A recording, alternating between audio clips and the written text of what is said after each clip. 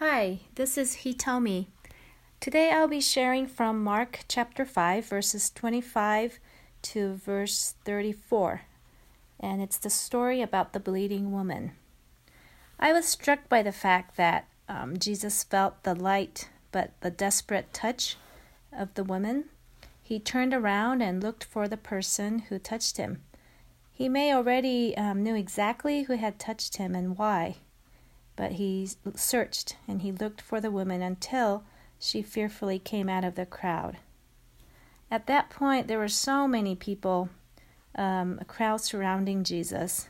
There were so many people just rubbing against him, and it could have been anybody. But he really, really wanted to look for the woman until she was found. I just see that the relationship between Jesus and the woman here in the story was very real and beautiful.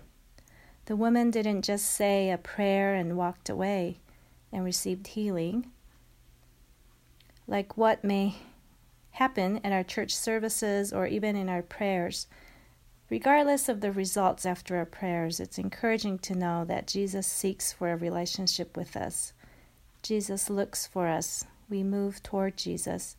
Jesus finds us. He sees us. He talks to us. He listens to us and understands us. When it feels like believing in a set of doctrine or having faith in an invisible God somewhere out there, or perhaps when prayers go unanswered for a long, long time and we're about to lose hope, let's remember Jesus not only hears our cry but also sees us, acknowledges us, our pain, our suffering. He values us, calms us, and gives us hope. Let's pray. Jesus, thank you so much for who you are and how you desperately seeks out a relationship with us.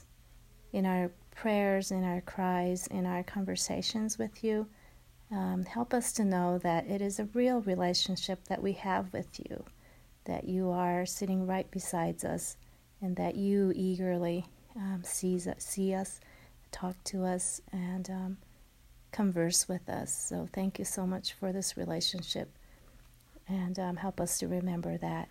In Jesus' name I pray. Amen.